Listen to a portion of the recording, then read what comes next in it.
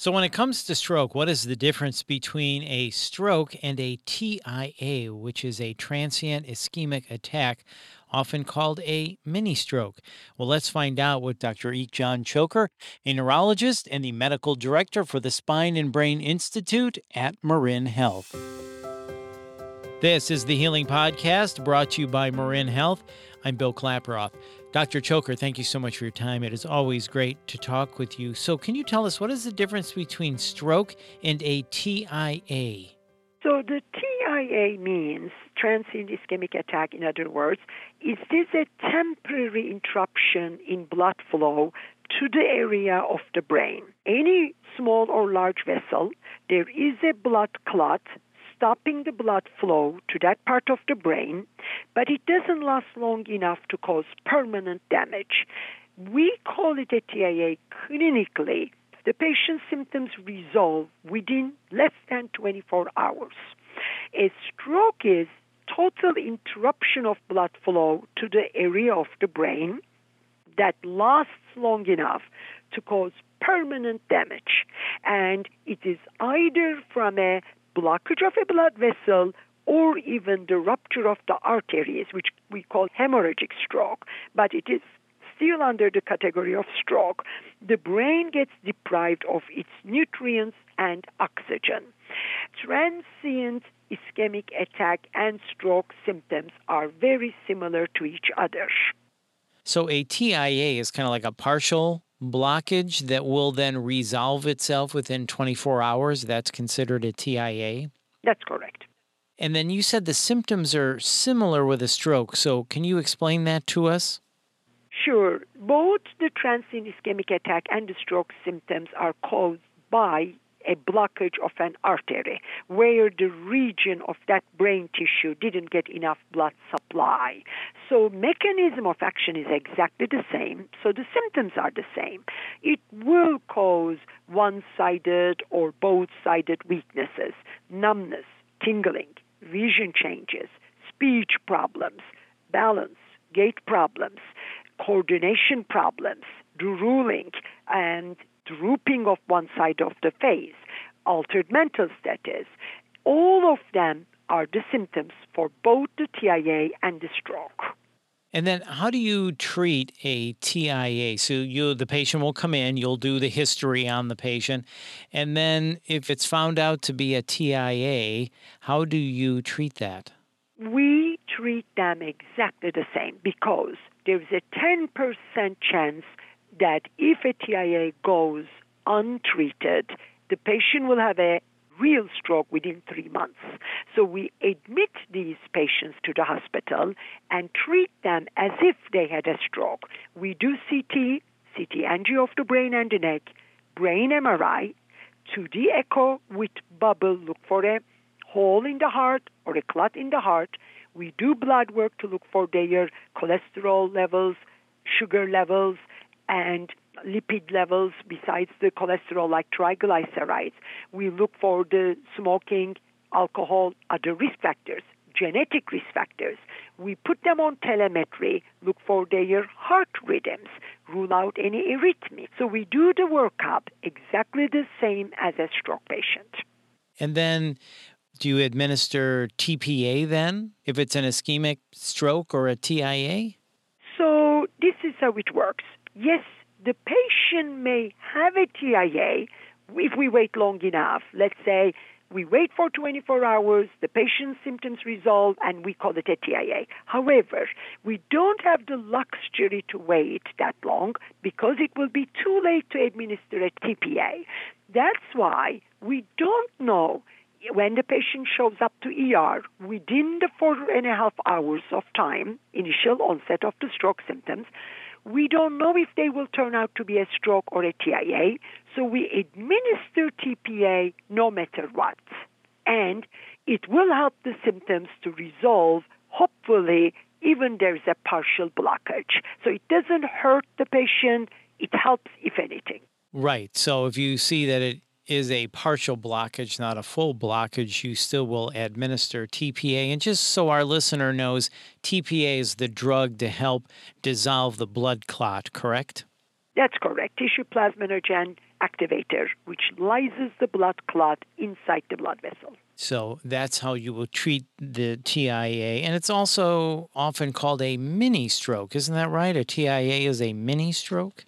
So TIA actually, clinically, is not called a mini stroke, but sometimes the patient's symptoms resolve, altogether gone, but yet we do an MRI and we do see ischemic changes, which is acute in the MRI.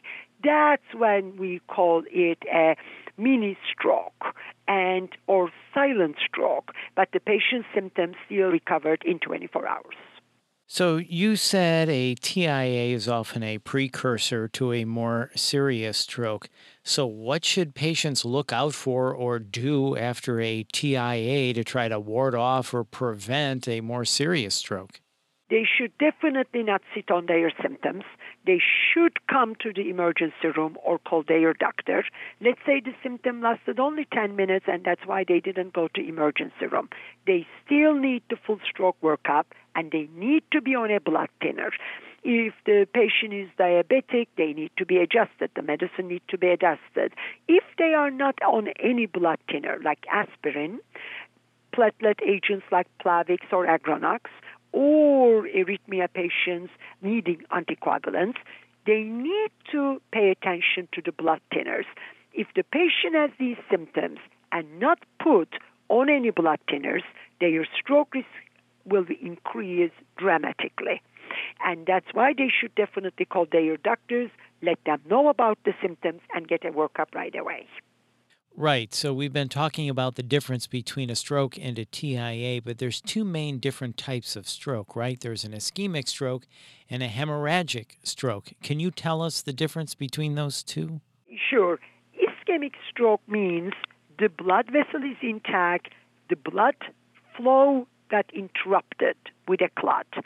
The hemorrhagic stroke, unfortunately, the blood vessel burst or ruptured or leaking blood and caused fresh blood go to the brain tissue. Hemorrhagic strokes can cause severe edema.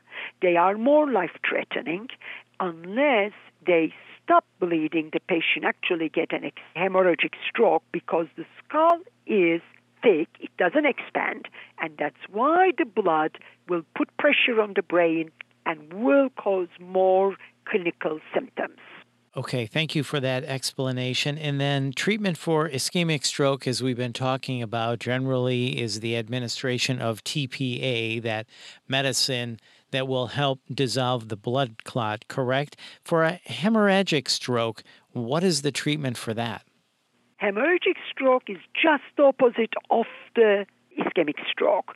We try to reverse the hemorrhage if the hemorrhage caused by blood thinners, like strong blood thinners, like the anticoagulants.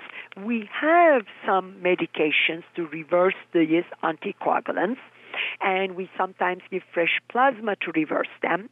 And we do stop every blood thinner that the patient is taking, including over-the-counter Advil, Aleve-like anti-inflammatory medications.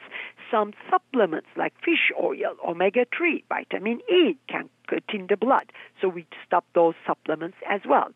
If we cannot reverse the clotting factors, if the patient is not on any blood thinner, but the hemorrhagic stroke happened because of high blood pressure, then we treat the blood aggressively. We usually admit these patients to the intensive care unit. We make sure that the patient is not having respiratory problems. If necessary, we intubate the patients. We check their heart rates, make sure the blood pressure gets under control, and do supportive care. There are sometimes severe hemorrhages that need surgery. Neurosurgeons may have to go in, evacuate the blood, or decompress the brain by taking part of the skull out. So there are surgical options and medical options to treat these patients. Yeah, I was just going to ask you, it sounds like there's different levels of hemorrhagic stroke. Some require immediate surgery, and others, it sounds like it could be a slow bleed where you're going to treat it with the treatment options you just talked about. That's correct. It depends on the cause of the hemorrhage. And sometimes even there is trauma strokes that trauma can cause bleed in the brain, but bleed can cause ischemia, and you can even see stroke plus bleed in the brain in an MRI. Got it. So then what is the recovery for someone with an ischemic stroke, and what is the recovery like for somebody with a hemorrhagic stroke? Unfortunately, recovery is more prolonged, more difficult, more devastating for a hemorrhagic stroke. Both of them can cause permanent disability.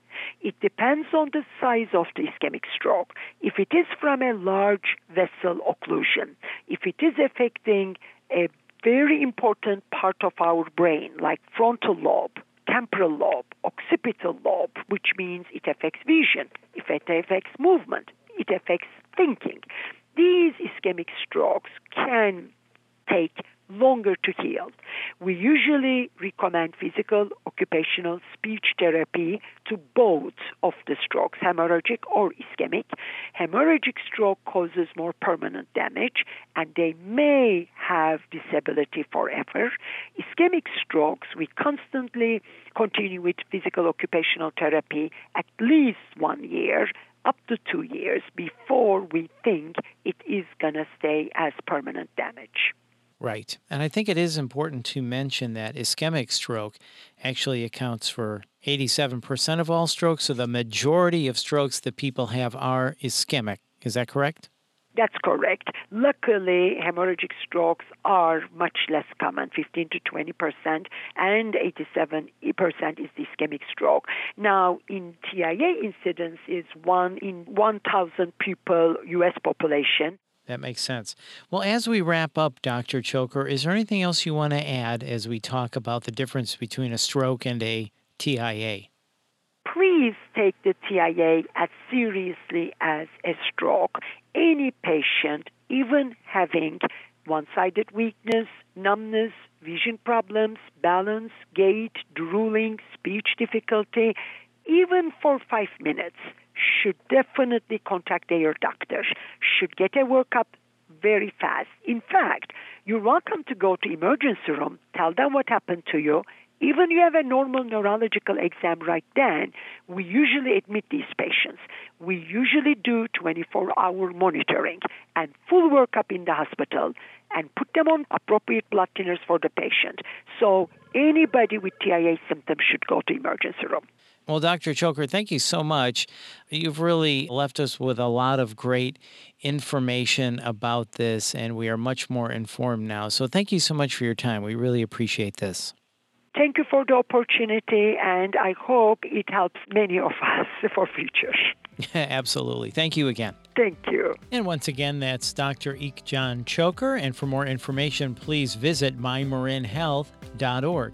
And if you found this podcast helpful, please share it on your social channels and check out the full podcast library for topics of interest to you. This is the Healing Podcast brought to you by Marin Health. I'm Bill Klaproth. Thanks for listening.